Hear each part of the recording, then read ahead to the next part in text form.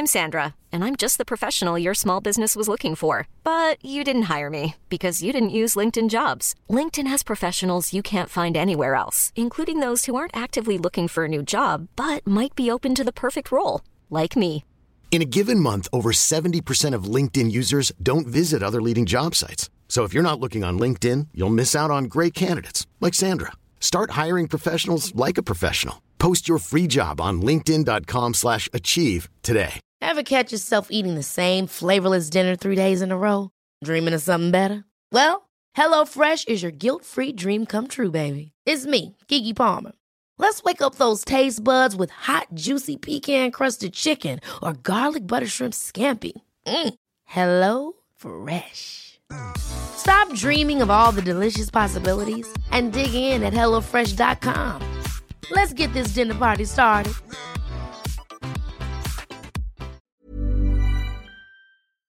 Wake up in the morning feeling like Waterman is extremely well. She's very slippery. you don't own me. Okay, now the tough question. Is this a try? Yes or no? Just because I'm a woman. I'm Nolly Waterman. I'm Laura Jane Jones. And this, my friends, is the Try Hard podcast. Konnichiwa, tryhards. Oh, wow. Yes, we are in Japan, and this is what I have had to deal with for approximately 4 days, 4 nights. LJ, ultimate tryhard, trying to speak Japanese. Arigato. Oh, no. Please, it's so painful. Mate. Actually, we went to a restaurant the other day. You said thank you and goodbye to the people that we were paying to, and as we were leaving, 2 Japanese women actually laughed at you, didn't they? It's because they wanted to be mates with us. They then tried to teach me some slang, which I did not trust. Also, people in glass houses, you think you're Japanese because you've mastered the metro system. Mate, it's actually one of the highlights of the trip so far, feeling like I've accomplished something by the time we've arrived. What I'd love by the time we leave is that you learn the actual names opposed to calling the Marinucci line the Mariachi line and other assorted nicknames that you've given them yourself. But you've known where I've meant. I have, unfortunately. Yeah, exactly. Japan. What a place. What a place. We've been here since the tail end of last week. So I got in Wednesday, stayed in a capsule hotel. Check out my thread on Twitter. What an experience. And Nolly That's had loads of likes. Yeah, people are, I think, quite intrigued by it. I think as well, people are intrigued, and I think claustrophobia is a really common fear. It's not something I have because I'm quite a small human. So people are like, oh my God, it's like sleeping in a coffin. I'm like, it's not. Hang on. I actually asked you about what was it like, and it was like claustrophobia, and you said, if I can lie on my back and put my feet in the air and my feet don't touch the ceiling, then I'm okay. Your legs are literally 1 foot long, so mate, I'm lofty out here. You've also talked about that, haven't you? But actually, you felt really strange in a shopping queue because you were the tallest. It's not that I was the tallest, it's that I am rarely, apart from in my family home, I'm rarely in a situation where there are people who are smaller than me. I'm 5'2", yeah. And say... You're 5'2"? Yeah. Say we're not doing this one over the phone, by the way. We're actually next to each other. If you and I go somewhere and we go on the tube, if I lose you, I can't see you. Whereas here, if I lose you, I can see over people's heads. Yeah. But that's because I'm going to start wearing platforms. I've just realised I'm going to start wearing platforms. Do it. What's been your favourite thing about Japan? Obviously having my try-hard friend here. Oh, thanks, babes. Nat. Do your own hair. I think mastering the metro system. Okay. Catching up with some friends. Going to a bit of rugby on the weekends. We went to both World Cup semi-finals, which we'll come on to later, but I'm really keen to get Nolly to tell everyone what her least favourite thing about Japan is. Well, apart from staying in a postage stamp with you, I mean, our room... the hamster hutch. Hang on. When I say our room, my room would have been perfect for me, but I also I have someone that's arrived with just as much stuff as me, so yeah, it's kind of like a jumble sale. But I'm not too keen on the toilet roll. It's single ply.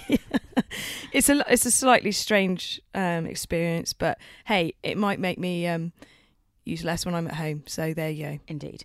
So let's talk about the rugby. It is the Monday morning after the weekend before, and one of us is a lot cheerier than the other one. I have had a few tired Ted tears, but the show must go on. 3rd, 4th playoff, the game no one wants to be in, but Warren Gatland's men will hopefully give him a big send-off and maybe beat the All Blacks for the first time since 1953. Wow, that's a good stat.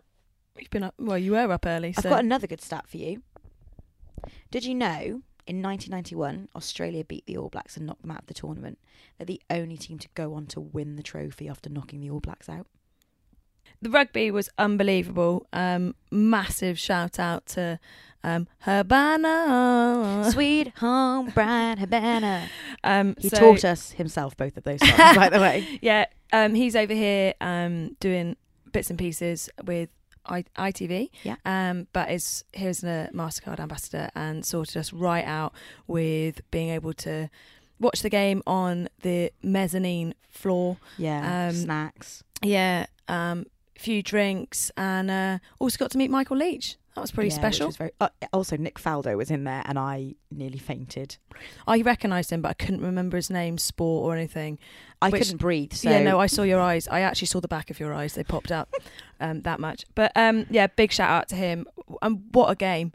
Like the first try was the side we were on, and it was just ridiculous.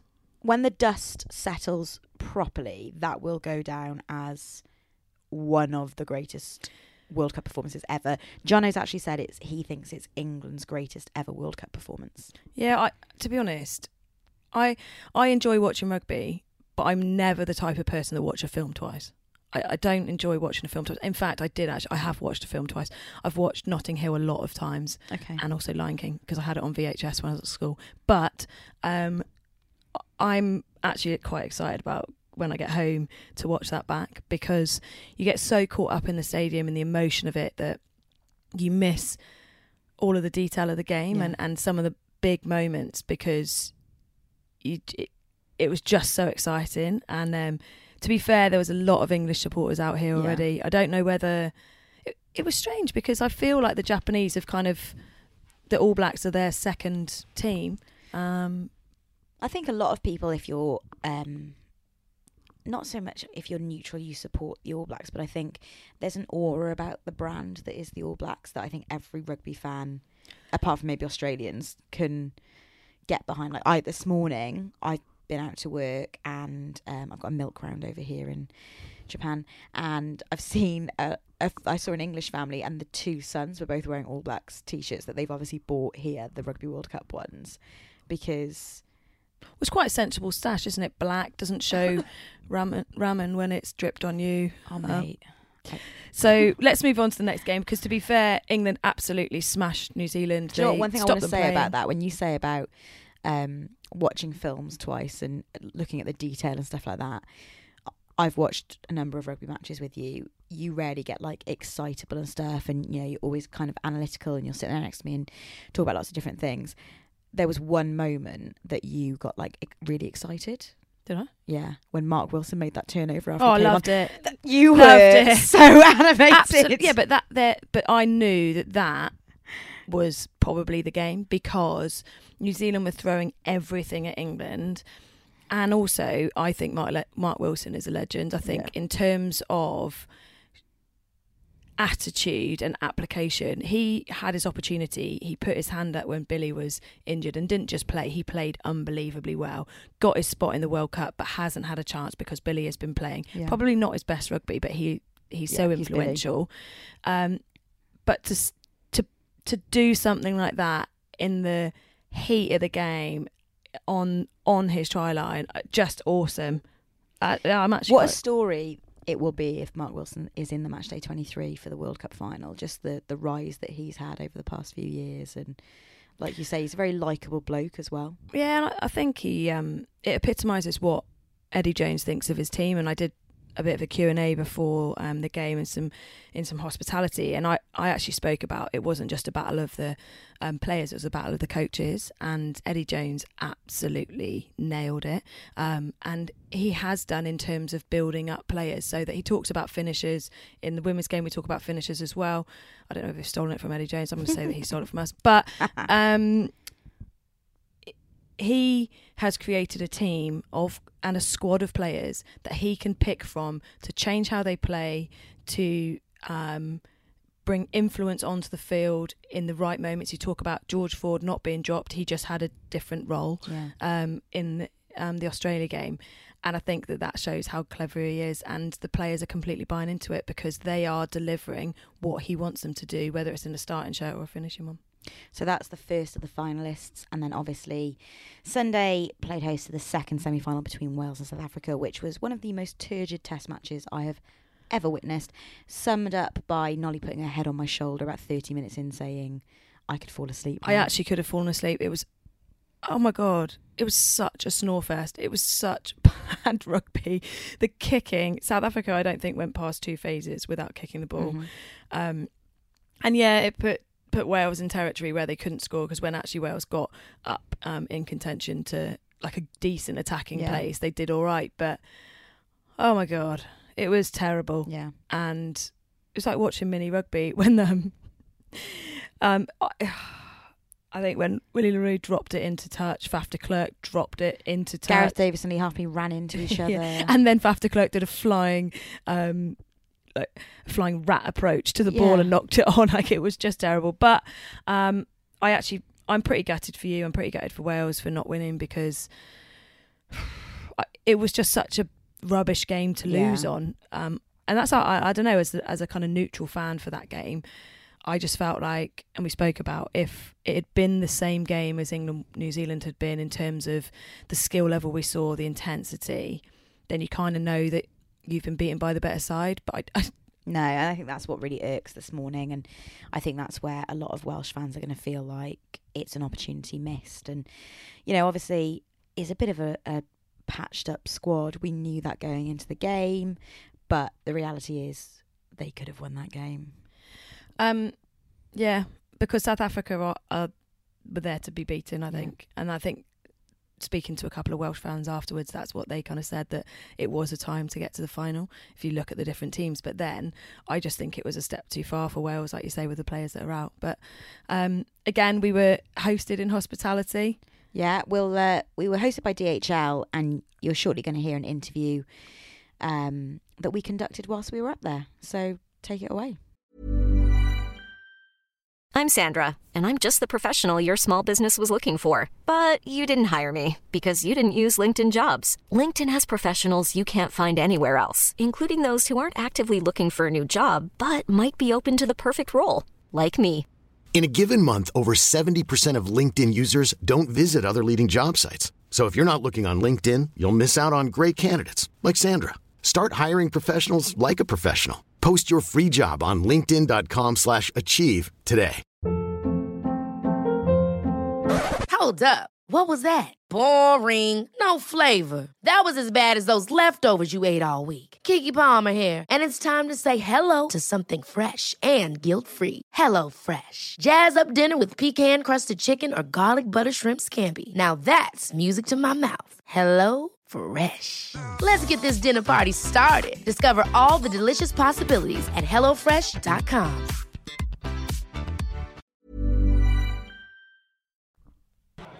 It's match 46 at the 2019 Rugby World Cup, and Nolly and I are now in the DHL suite because we are high rollers, as you all know. And we've actually been joined by two incredibly special guests today. So Ron Rutland and James Owens have undertaken an incredible adventure leading up to this World Cup, and actually, who better to tell us about it than themselves? However, I've just realised that we have got the Welsh supporter sat next to the South African supporter. You're both donning your shirts. In fact, Ron is currently undoing his DHL shirt to show the South African number. I got ramen on my top, and Ron hasn't got ramen on his. 1-0 to the Saffers, and I appreciate we're not on camera, but I thought it would be appropriate to give the full green and gold glory for a green and gold glorious day. At least you can't see his socks. Yeah, I was going to say something else. We actually had lunch earlier, and as you were leaving the small booth we were sat in, I saw an interesting number that you have underneath your shoes. Yeah, I thought I'd go, I've got my party socks on. It's game day. So green and gold socks, green and gold shirt, and plain green boxers. if you really want to know. Take your socks off to dry your tears when you lose later, Ron. That's my advice. No more fighting talk. I want to talk about the amazing 8-10 months that you guys have just had. So, Ron, kick us off. Tell us exactly what this adventure was and how it came about. So in short, James and I have spent the last 230 days of our life together, sharing 10 single beds, double beds, various forms of accommodation, but more so just in sharing the lifetime adventure. So we cycled from Twickenham, host of the 2015 Rugby World Cup, to Tokyo Stadium, obviously to start off the 2019 Rugby World Cup. It was all in aid of Child Fund Pass the Back, who James used to work for, official charity partner of the Rugby World Cup. And it was a dream of mine, I guess, initially. Like, I'd done something similar before. I cycled from Cape Town to Brighton for the 2015 Rugby World Cup. That didn't end very well for South Africa, that particular game. So I guess to sort of try and put the wrongs to right, I dreamt up this plan. And I think for me, a big part of it was the fact that Child Fund Pass the Back were appointed as official charity partner. Sport for Development is something I've been interested in for a long time. I was living in Asia, working at the Hong Kong Rugby Union, and there was so much excitement for the Rugby World Cup in the region that it just seemed to make sense to put it all together, and here we are. And you actually didn't just do the cycle, you actually brought something that was pretty fundamental to the start of this tournament. What did you bring, James? Yeah, so we had the match whistle for the opening game. Got to hand it over when we arrived the day before the opening game to Nigel Owens. And your uncle. Exactly. I think that was always the first question I get asked as James Owens is what relation is he and are you a Welsh fan? Today? So I would never normally, but I'm lifting up my trousers my here. Goodness. And LJ's not happy to see this, but I've got my Safa socks on today in support of Ron. I'd never normally support a Southern Hemisphere team, but clearly I was on the high from England victory last night, and he talked me into it. So something that I found exceptionally interesting. Oh, she's got it in.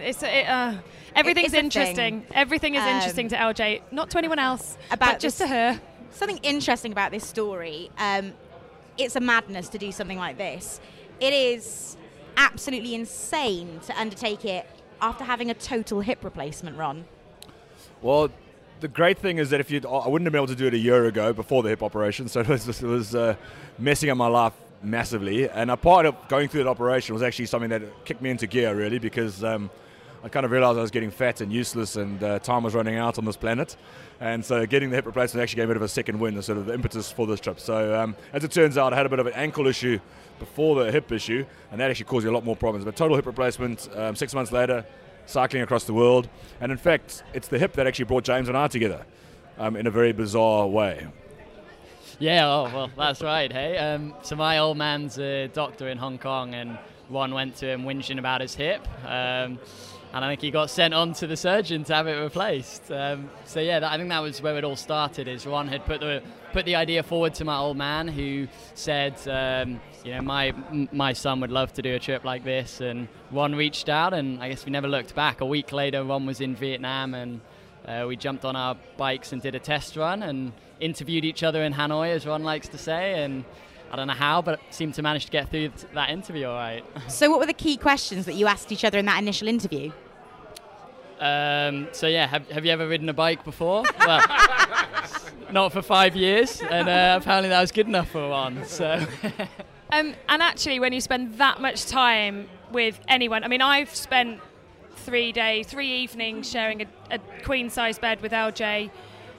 Not going to lie, wonderful. Those eyes, if those eyes could kill, I would be. Are you dead confident right in apportioning any kind of nastiness to me after not even the 3 nights, one of those 3 nights that we've had? I'll leave that for later on in the World Dodgy Cup. sushi. Anyway, That's a lie. I am really intrigued to know, when you spend a load of time with somebody and you guys are literally plucked out of thin air, introduced by a doctor, and then the rest is history. What was the most annoying trait about each other? In any particular order? Getting out his list here, I see. Shots fired. Yeah.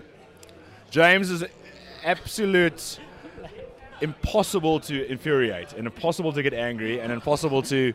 He's trying. Yeah, I think basically James is the most relaxed human being on the planet. And after about 3 weeks of saying, you want to go here today or do you want to go there today? And turning around saying, I don't mind, I don't care. Eventually, I just stopped even asking those questions. So, no, but it's actually probably made it, we're quite different in that regard, so it's probably worked out. But basically, I'm a morning person and James isn't. So I think both of us spent 230 days compromising. I'd always want to leave 2 hours earlier. He'd always want to leave 2 hours later. And we never quite got that right. But the fact that we spent 230 days with one human being, I mean, people don't spend that with their partners or wives or husbands or kids. There's always a weekend away or something like that. To spend 230 days literally in each other's presence for 24/7, you would think normally, you'd only be a recipe for disaster, basically. But somehow we managed to pull it off, and I think perhaps because we didn't know each other so well, we sort of were quite tolerant of each other and sort of learning each other's habits and nuances, and we managed to pull it off. We're still talking to each other today, which is the most surprising. Yeah. Is it one of those things that because you're together for so long, you end up talking about the weirdest topics, and you feel like, I'd imagine because you haven't been friends for a long time, you're now in a situation where you know a vast amount about each other's families and upbringing and friends because the things you talk about, but the reality is you haven't met those people, but you know a lot about them already? Yeah, I definitely think that is the case. And even arriving at the World Cup here, I feel like Ron Rutland knows everyone in the stadium. So we'll be walking past and he'll be like, oh, that's Philsy. I'll be like, oh, I've heard all of his stories and this is so-and-so. And I feel like, I don't know where, maybe it was on the mountains in Tajikistan. I heard this one story about this one mate who was a bit rogue and did something or other. But yeah, you feel like you learn a lot about their upbringing, like their friends, and you just talk about everything. 230 days, quite a lot of time, and you two were sharing a queen bed. We were often in a single, so We will explain that Ron is a slightly. Did you take the? Were you big spoon? There were some cold nights in those tents. It's a good cuddler. And actually, we didn't give you a chance to say, James, what were your kind of most frustrating moments with our South African friend? Oh, I thought I'd managed to dodge that one. No, yeah, I'm not going to lie. I'm definitely not a morning person, so I think that was being poked awake each morning and told to get out. With my elbow. Okay, hang on. Settle down. All right. Yeah, we can cut that one. Oh, yeah. Yeah. Well, don't know where to take it from there. Let's make it a little bit more serious, which a bit of a gear change. Obviously, this ride wasn't just for fun and to prove that total hip replacements are fantastic. Side note, my dad owns an orthopedics company. It was because you were supporting the official charity partner of this Rugby World Cup, which is a charity that you already worked for, James. So tell us a little bit more about the charity. Yes, I was working with Child Fund Pass It Back from 2015. So I was living in Laos for 3 or 4 years before moving to Vietnam. And Child Fund Pass It Back, I massively buy into the program. I guess you wouldn't cycle 230 days unless you sort of were invested in it. But it's a sport for development program, so it uses the sport that I think all four of us absolutely love, rugby, to deliver really important life skills learning opportunities, which many children and youth just don't have access to. So I guess for Ron and I, we've had this massive opportunity to cycle. It's not everyone's cup of tea, but for us, it's this. We feel incredibly lucky to be the ones to have been supported through it. And I guess that just comes down to opportunity, and that's just the thing that many people lack. And for the program, it's just how can we provide that opportunity to people to to learn, to grow, and to have access to not just sport, but creating friends and learning really important lessons. So whether that be around sexual reproductive health, conflict resolution, financial literacy, things that like every child around the world needs. And I guess that's what Child Fund strives to do. And DHL have supported the program massively, as have World Rugby, and we were pretty lucky to be able to contribute in our small way to the awesome work the program's doing. And in terms of the actual program, we were talking yesterday about how there's over 50% of the participants are young girls, and I think over 50% are female coaches, which I know both of us were saying how passionate we are about that, but how important is that, and why did that happen? Because it doesn't happen around the world. Women's rugby isn't at 50% or above. What was it that you think has made the difference? Because it's something that we can all learn from. Yeah, it's huge, isn't it? I mean, and you look at Laos and Vietnam as examples. There's, as you said, more than 50% female participation at all levels, and that's not even just players and coaches. That's first aiders and staff and tournament organisers, which is really pretty impressive. And I think we've got to reconceptualize how we view the game. And one of the biggest advantages of rugby is that it's relatively unknown in many communities, and that sounds kind of counterintuitive, but I guess there's no preconceived ideas around the sport in these communities. If you go take a football, it's a boys' game in many areas of the world. Rugby ball, what's this weird egg, and what are we meant to do with it? But that leaves a massive opportunity to grow the game equally. So, I mean, that's the model that's been used through Child Fund Pass It Back, and it's just mind-blowing to see what these girls and young women are doing with the small chance that they get to drive change in their communities. They're picking it up and running with it, and they're now huge role models, as you are, Nolly. I think they look up to people who play at that elite level of the game. But LJ, my proud face. Yeah, no, LJ looked at me then like a proud mum. Oh wow. Last night we were at a bar, this guy came over and was like, I've seen you on the YouTube. Steps are off her left, steps off her right. She's over for a try. And then I was like, demonstrated by diving under the stool I was on, which was quite uncomfortable. But I actually thought that LJ had told him to say this to wind me up. But then by her reaction with her big golf ball eyes like popping out, like, oh my God, my friend is actually known. A little bit. I loved it. Let's get down to the nitty-gritty of the wild ride then. How many countries? How many kilometres covered? How many meals cooked, consumed? Who did the bulk of the cooking? I want to know all the nitty-gritty of it. How much area of chafage? Well, we can go into saddle sore details later. Not pretty at times, but in short, 27 countries. Just over 20,000 Ks in the end, and I think significantly, probably about 100,000 euros we managed to raise for Child Fund Pass It Back. We're hoping that continues to grow. World Rugby have been very, very supportive, as James said.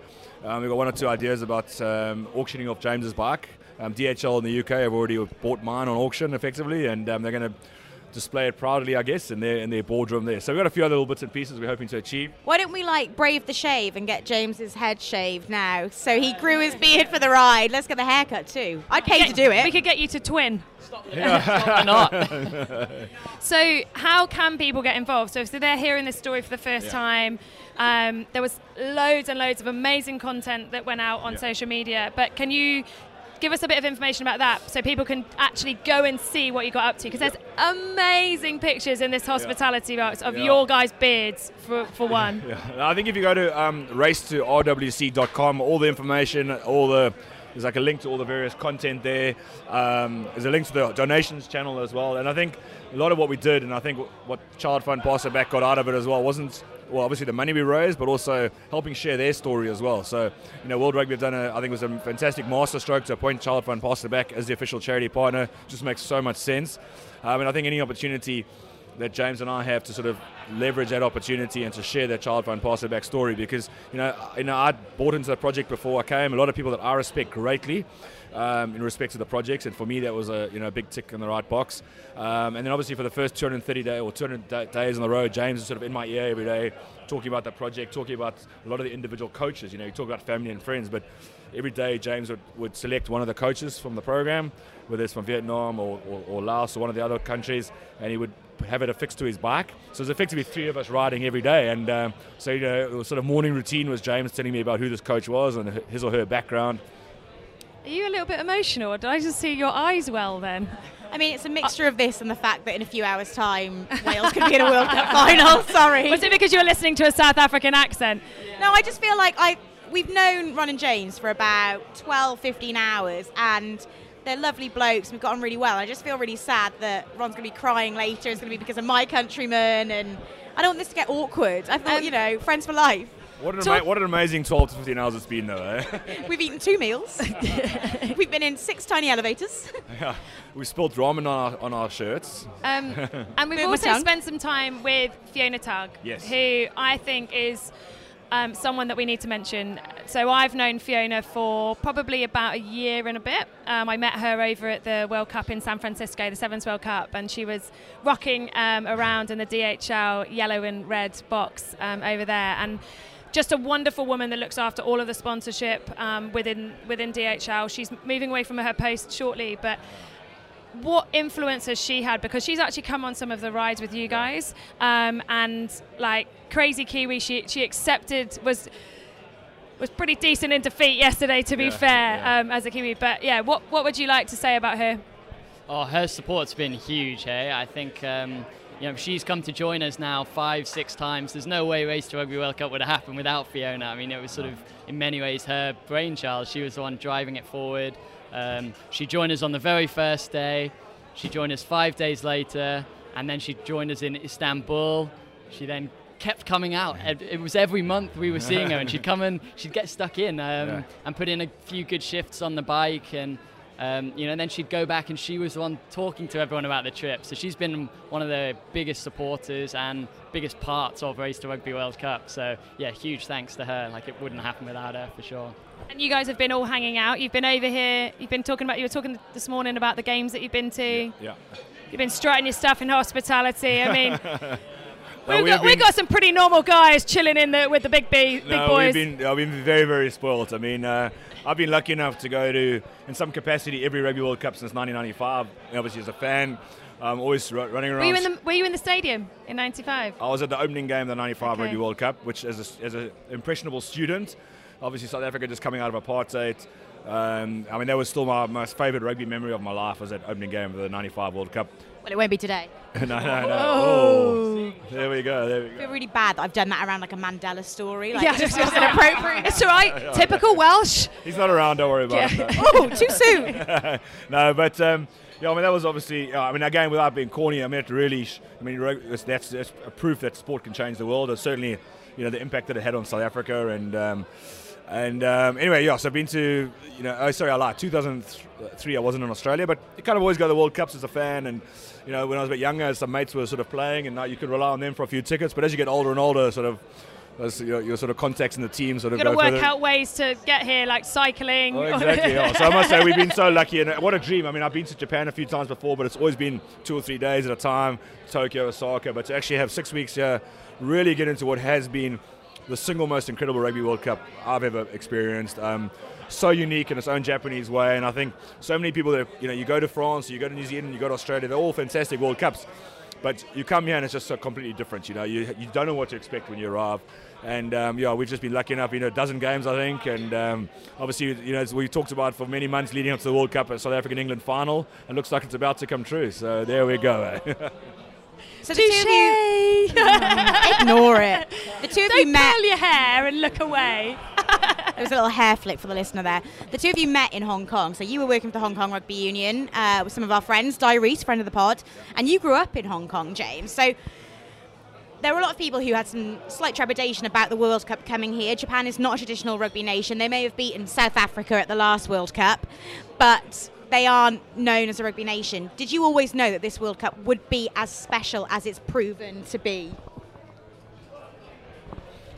Yes.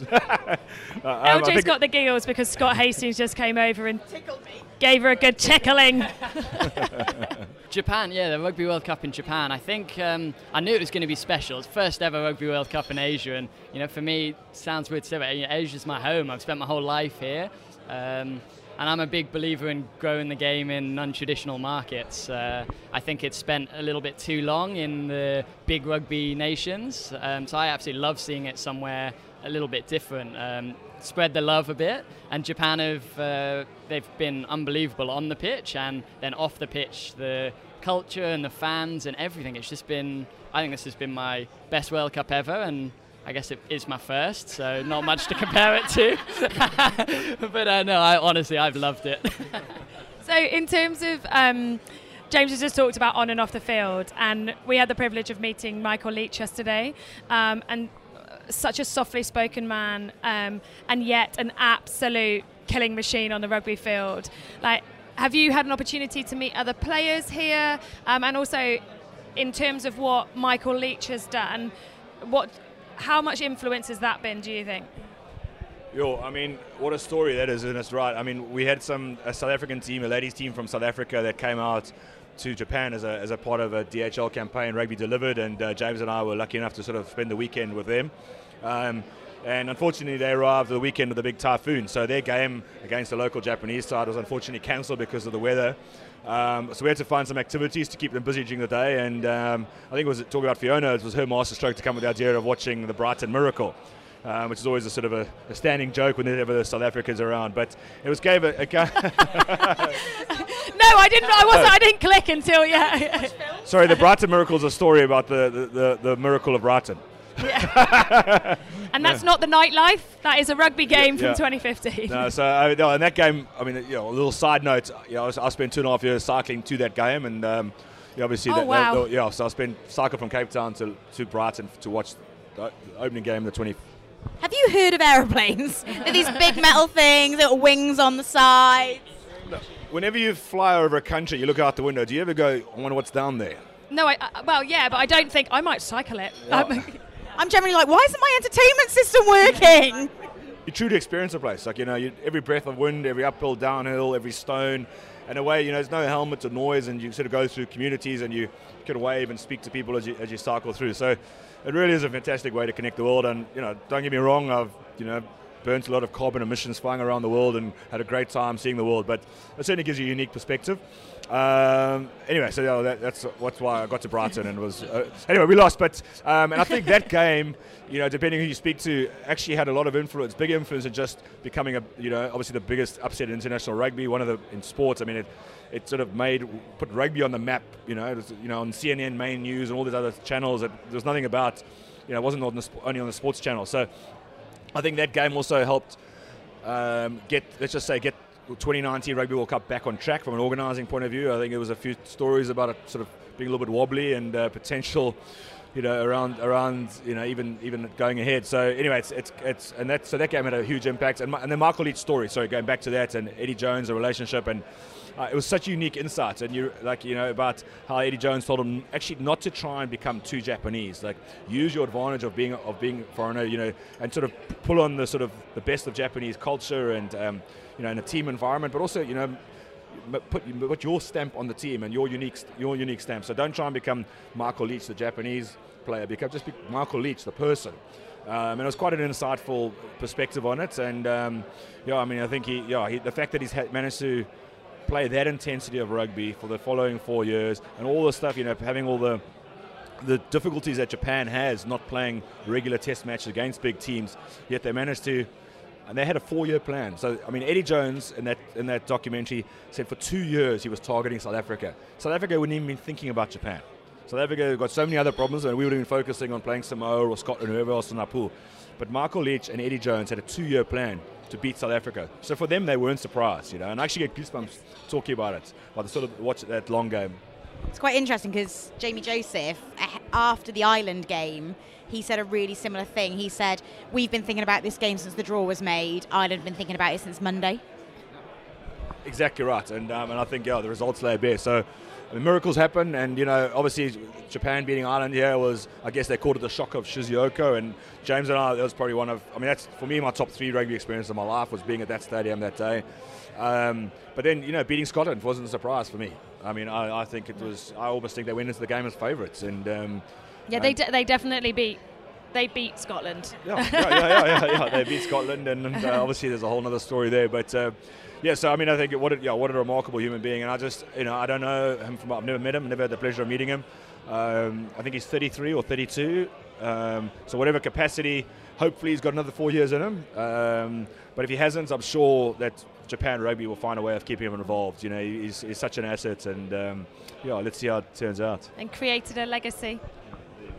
So what's next for you two? You've lived in each other's pockets for the past 200 probably over 300 days now at this point after the World Cup. So what are you going to do next? Because actually, I asked you, James, I was like, how did it feel? Because I know when you've been training for something, I mean, I've never got up 230 times to get on a bike, that's for sure. But I have had a massive goal and worked towards it. And then when it's happened, it's like, and when you're around your team constantly, now my team is slightly bigger than just a pair, but you kind of said you didn't know what to do. You were in the hotel lobby and you were kind of just pottering about, and then you basically had to be told to go up to your room, didn't you, to relax? Yeah, I haven't been sent to my room since my mum used to back as a kid. But I just forgot how to chill. Like I guess you're so single focused for nearly a year, and you just have the one purpose, and it just becomes a routine. So when you then finish and that gets almost taken away from you, it's a weird feeling. So I was just as I was telling you guys, I was just in the lobby, and I was like trying to make myself useful. So I was like, oh Matt, can I help? Like, what can I do? Lizzie, can I And I was helping people carry stuff. People I didn't even know. I was just like helping. I was essentially a glorified bellboy who wasn't being paid for it. And I just spent 250 days trying to get you to carry my stuff. Yeah. Yeah, no, fair enough. But it was a weird feeling, and I don't know, even like here, I've been getting slagged off by all my brothers, all my mates. Like, you go up there and we've got photos on the wall, and Ron knows me now. Like, I can't think of anything worse than being in a room with a picture of myself on the wall. Like, my mum would love it. Like, this wall looks like something my mum would have painted, a shrine, and it's just weird. And then even like doing this media stuff, it's like James, we're friends now. No, that's fine. I love this. This is just a chat, but it feels like just this weird pretending to be important. It's just I've suddenly I guess my life's changed quite a bit, and I've gone from just being a normal person in a fairly different context to suddenly then rubbing shoulders with, as we've spoken about, lots of fairly big name players, and we've got pictures on the wall. So it's a strange feeling, and I mean, it's been an amazing 6 weeks, and I've learned so much from it, but it's almost like my life, I'm ready for my life to go back to my old normal in a weird way. Well, I think often people ask us, what is this? Obviously the trip was all about raising funds for Child Fund Pass It Back, and obviously the tying in with delivering the whistle, which obviously from a DHL point of view fits together nicely, and we did have this sort of perfect trifecta of having the three main stakeholders of DHL, World Rugby, and Child Fund, and so that was I guess the big purpose of the trip and everything. But it's also from a personal development point of view, and I think I'm not the one asking questions, but I think you should ask James about his personal development, because how nervous he was doing this sort of thing at the beginning of the trip compared to how comfortable he is doing it now. Yeah, well, no, I do often joke, honestly, my biggest challenge of the whole trip was talking to, especially in front of cameras, so public speaking and talking to cameras. And the very first interview we did the day before we left Twickenham, I think it was, I bricked myself. I'm not even lying. They're still cleaning up the mess outside Twickenham. It was. That's what that smell is. No, it was on. Yeah. Oh, well, yeah. I'm sure you're still getting the smells through, because honestly, I couldn't have told them my name. I just froze, and I just hate it. I really, really struggle with it. But I guess that was, I talk a lot with the Child Fund Pass It Back coaches I work with around developing yourself, putting yourself into uncomfortable positions, and that's how you grow. So I guess if you talk a good game, then you got to get out there and do it as well. So for me, that's been a huge learning process. I'm now, I'm never going to be great, but I've now got up on multiple stages and strung a couple words together, which is more than I can normally do. So yeah, it's been huge for me as well, just personally growing in that space. And you're actually going to be delivering, I'm pretty sure, to World Rugby next week. Am I telling you something you don't know? You look a bit confused. Yeah, you're going to be talking to the Sevens group. I was talking to Fiona this morning. Yes, I will let you know your schedule. So, yeah, I was like, okay, that's a surprise, but there we go. But in terms of, you are going to be standing up in front of all of the big wigs from... Don't make him nervous, no. Yeah, Sevens. But how does that feel? Because you're going to be there talking about your journey to people that want to learn from you. You know what, Nolly? So this is... I just get, sort of diarrhea, verbal vomits. When we stood up, I'll tell you a terrible story, but you asked us about famous players we met. Jean de Villiers was probably one of, and he was one of the first famous players I've met. He's played at that sort of level, and went, oh, go on, James, this is Jean. Oh, hey, Jean, how's it going? Sit down on a couch. Out of nowhere, James, tell us about your first few days on the road. And I was like, oh, well, I tell you what, I was slow, I was sluggish, I was really just slow off the mark. It was a bit like Jean back in the day. Everyone's like, where has that just come from? Why did you say that? Exactly, so this is going to be it in front of World Rugby, so I'm going to need Ron to kick me in the shin so I bite my tongue, because I I'm quite interested actually in the way that the dynamic worked between you on the road, because there's an age gap between you that most friendships like normally. So just to be clear, I'm the older one, in case you were confused.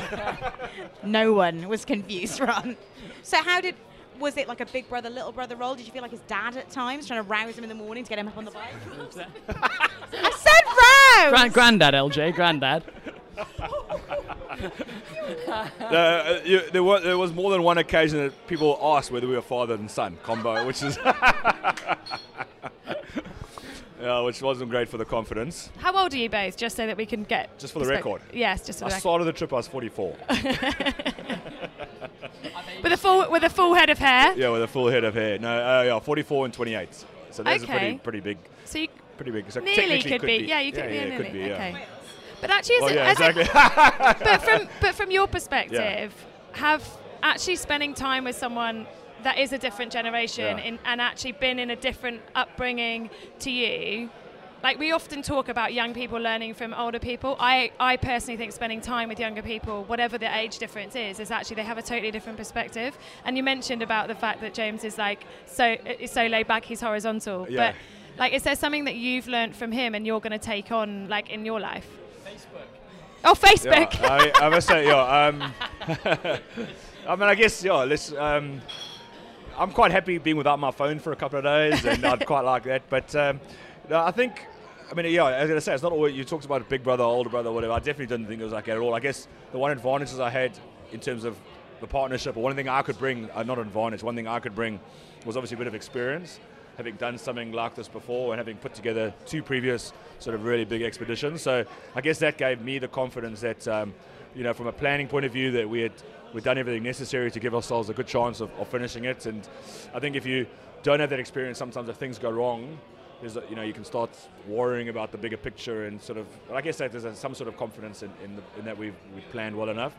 But I think from a James's point of view, I think that relaxed attitude to life. Like I'm completely the opposite in many ways. Like when I'm on holiday, a proper holiday, or I'm just traveling and I've got no purpose or plan, I can actually be, James won't believe it, I can actually be very chilled and just do my thing. But on something like this, I take it very seriously in terms of, like, we make commitments to get to certain places at certain times, and for me it's just the be-all and end-all. And sometimes it is at the sacrifice of probably enjoying it. So I think sometimes having James there is a bit of a counter to some of that sort of pressure that I put on myself is actually very helpful. So okay, so I'm going on a little bit, but no. I'm gonna start crying. Look, it's been honestly absolutely epic to meet you both. I can't sit on a bike for 30 minutes in the gym, let alone 230 days. Yeah. But in terms of the media that you've brought to Child Run Past It Back, and the work that you've put in, and actually just sitting and having a chat with us has been really, really brilliant and an absolute privilege. So thank you for coming on the pod. Thanks, Nolly. It's been awesome to be on and meet you both and enjoy a few highballs last night. Or shoju, depending. About rugby. It's terrible under the highball. Nolly's specialist. She's been drinking that here because that was her specialism back in the day. No, thanks, guys. Thanks for the opportunity. And really, as I say, we've just been meeting awesome people. And thanks for adding to that list and joining that list. And also just the opportunity to share, particularly the Child Run Past It Back story. And if anybody's interested in the journey or anybody feels inspired to do something, just get hold of us. We love sharing it, and we've been so lucky, and DHL support and everything, and we feel like in some ways we need to pay that forward. So, one word of advice: do not give that microphone back, because she will tell you exactly who's going to win this afternoon. With the Wales! So there you have it, the legends who delivered the whistle for the opening match of this Rugby World Cup. Such great guys. I really enjoyed that interview. Yeah, no, it was good fun. We hope you did too. So, in terms of another little bit of a roundup, we need to talk about Match Pint. Oh, do you know what? We've delayed talking about this for one reason and one reason only. The quarter-final round was won by the biggest Norse going. Congratulations.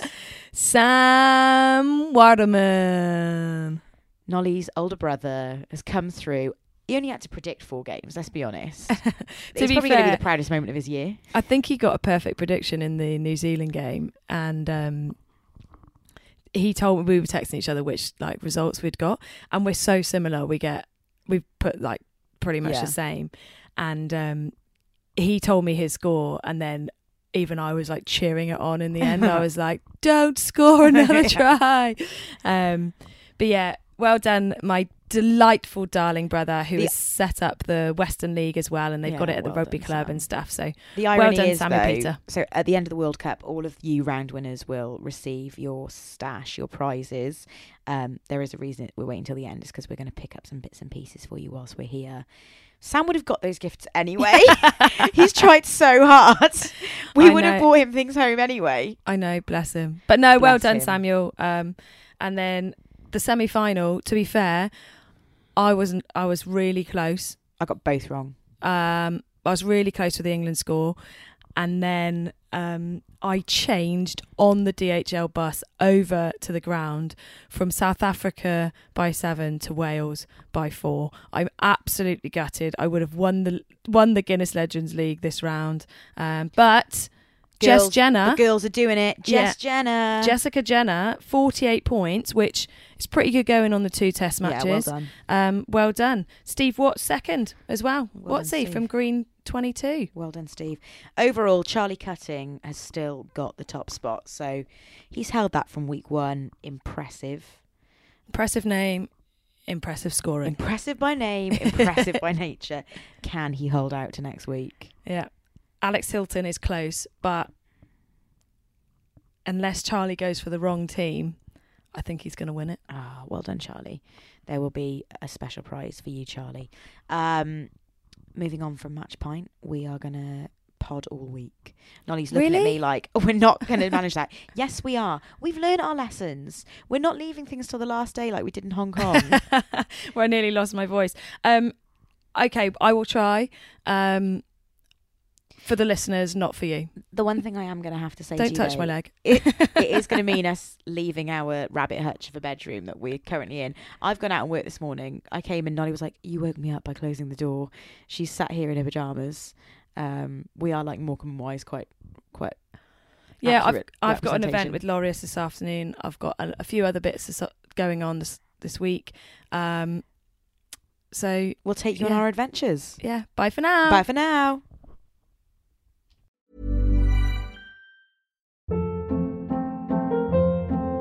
Hold up. What was that? Boring. No flavor. That was as bad as those leftovers you ate all week. Keke Palmer here, and it's time to say hello to something fresh and guilt-free. Hello Fresh. Jazz up dinner with pecan-crusted chicken or garlic butter shrimp scampi. Now that's music to my mouth. Hello Fresh. Let's get this dinner party started. Discover all the delicious possibilities at HelloFresh.com. When you make decisions for your company, you look for the no-brainers. And if you have a lot of mailing to do, Stamps.com is the ultimate no-brainer. It streamlines your processes to make your business more efficient, which makes you less busy. Mail checks, invoices, legal documents, and everything you need to keep your business running with Stamps.com. Seamlessly connect with every major marketplace and shopping cart. Schedule package pickups and see your cheapest and fastest shipping options from different carriers, with rates up to 89% off USPS and UPS rates. And with the Stamps.com mobile app, you can take care of mailing and shipping wherever you are. Make the same no-brainer decision as over 1 million other businesses with Stamps.com. Sign up with code PROGRAM for a 4-week trial, plus free postage and a free digital scale. No long-term commitments or contracts. That's Stamps.com. Code PROGRAM.